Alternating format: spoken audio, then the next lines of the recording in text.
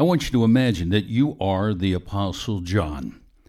You have been exiled to a small island. You're living in a cave. Whatever time you have outside of the cave is devoted to forced labor at the hands of those who are representing the Emperor Domitian. As you're there in your 90s, totally exhausted, what's going through your mind? You're probably thinking back to when you wrote what we know today as the Gospel of John. Or you're thinking of the 3 short epistles that you wrote. You're thinking of all the fellow followers of the Savior who have died martyrs' deaths. And here you are, an old man on an island in a cave. What would be going through your mind? Would you not be thinking, well, my life's over, what good am I at this point? But then it happens.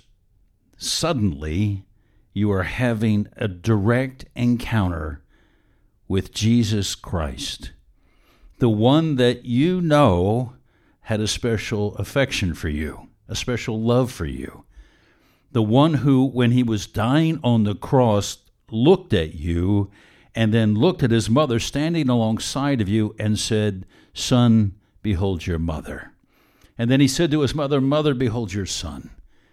He loved you that much that he had entrusted the woman who gave him his humanity, he entrusted her to you. And then, of course, you would think of that supper, that Passover, what is now known to us as the Last Supper, as you leaned against him, as everyone there knew that there was a special affection that the two of you had for each other. Now, we don't know what John was thinking at this moment. It could have been that he was wondering why in the world God allowed all this and why he was finding himself there again deserted on this island, living in a cave. And then it happened. And it's recorded in what we know as the Apocalypse, the Revelation. It's an incredible book of the Bible, a book that promises a special blessing to the person who reads it, the person that hears it, and then the person that heeds it. We all need to heed it to have the blessing. So let me begin by reading Revelation chapter 1, beginning with verse 9. I, John, your brother and partner in the tribulation and the kingdom and the patient endurance that are in Jesus, was on the island called Patmos on account of the word of God and the testimony of Jesus. I was in the Spirit on the Lord's day, and I heard behind me a loud voice like a trumpet.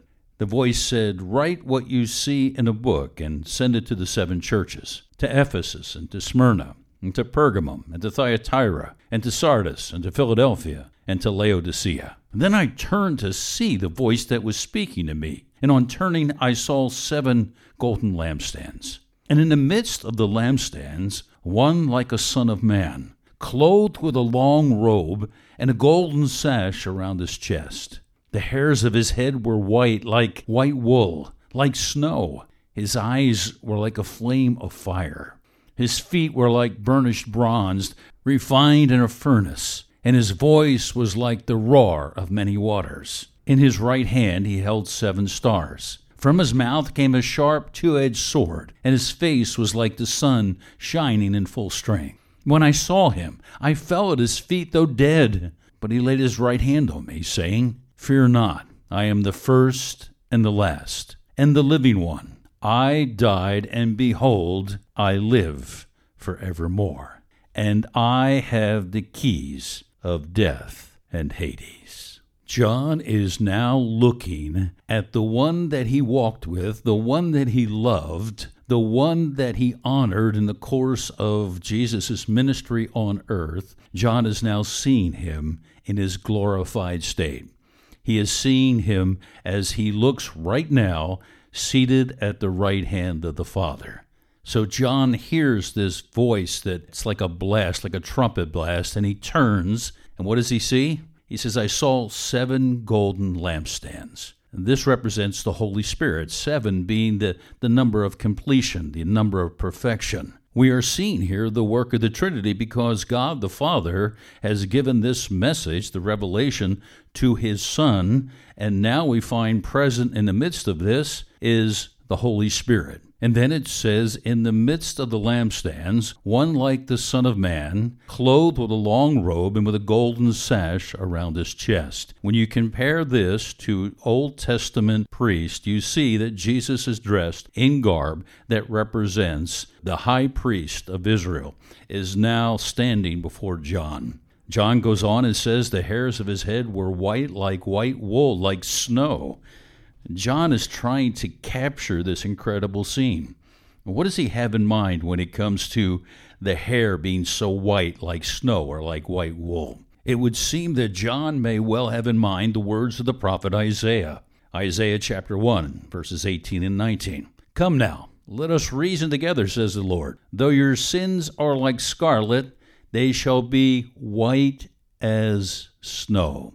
Though they are red like crimson, they shall become like wool. If you are willing and obedient, you shall eat the good of the land. John is dealing with the holiness, the glory of Jesus Christ.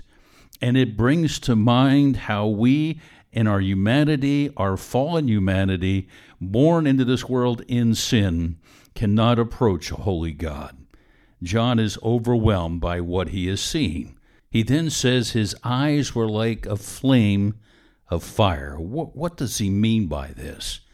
Well, again, to understand so much of what we read in the book of Revelation, we need to look at other passages that reflect upon the terminology. Right away, we can go to 1 Corinthians chapter 3 and verse 13, when we are told that we will all believers stand before the judgment seat of Christ to give an account for our lives. And it says each one's work will become manifest, in other words, revealed, for the day of our judgment, not of our sins, but of our life's work, will disclose it, because it will be revealed by fire.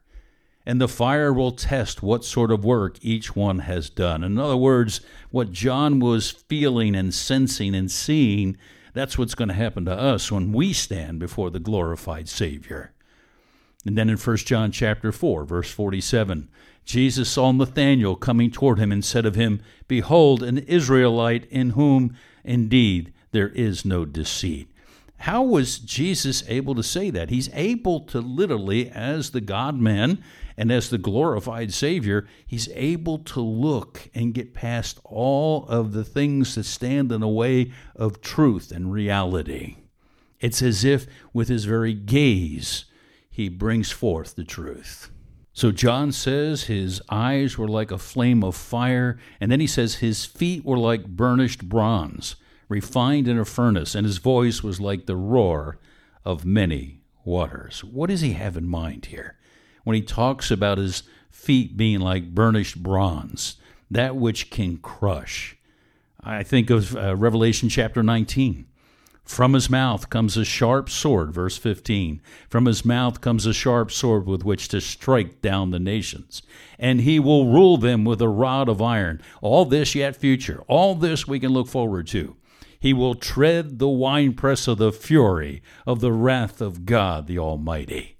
Notice he's going to tread the winepress, and he's going to do it with these incredibly powerful burnished bronze feet that John is describing. And his voice was like the power of a massive waterfall as it cascades down a mountain. And in his right hand he held 7 stars. From his mouth came a sharp two-edged sword, and his face was like the sun shining in full strength. The 7 stars, if we go down to verse 20, we discover that it's referring to the messengers to the church, the angelos, which could be literal angels, or it's very possible it could be the one who's going to read this letter, or it could actually be the preacher of that particular body of believers at Ephesus and Thyatira and all of the 7 churches. And notice how John responds as he sees the Savior in all of his glory. John said, When I saw him, I fell at his feet as though dead. He was so overwhelmed, he felt like he was lifeless, unable to move. I fell at his feet, though dead, but he laid his right hand on me, saying, Fear not, I am the first and the last, and the living one. I died, and behold, I am alive forevermore, and I have the keys of death and Hades. John is demonstrating for us that when we find ourselves in the presence of the Holy God, in the presence of our glorious Savior, we will fall on our face and we will want to worship Him. But why wait? Why wait until we're face to face with Him? John has given us this description of what our Savior looks like right now. His majesty, His power, and yes, His holiness. And then note how the Lord Jesus responds. John writes, "But He," the Savior, "laid His right hand on me." Notice it points out right hand. The right hand, Jesus is at the right hand of the Father. The right hand is a place of honor. Simply by touching John, Jesus was honoring him, reassuring him. Then he continued, the Lord Jesus said, "Fear not, I am the first and the last." Don't be afraid of me, John. And the only reason John did not need to be afraid of Jesus is that the death of Jesus Christ had covered John's sins. John could be in the presence of a holy God. So he is told by the Lord, "Fear not, I am the first and the last." In other words, He's the beginning and He is the end. All of history, it's really, as some have said, it is His story. He is the creator and the sustainer, and He will come and He will make this world new. And then Jesus refers to Himself as the living one. I am the first and the last, the living one. I died, and behold, I am alive forevermore, and I have the keys of death and Hades. He is a living Savior. Jesus defeated our common foe, namely death. He demonstrated who He is. His claims were verified, validated by His resurrection from the dead. Something that we need to understand, and few of us do, is that every person who has ever lived will one day have a resurrection body. Some will be resurrected and cast away from God because they died in their sins.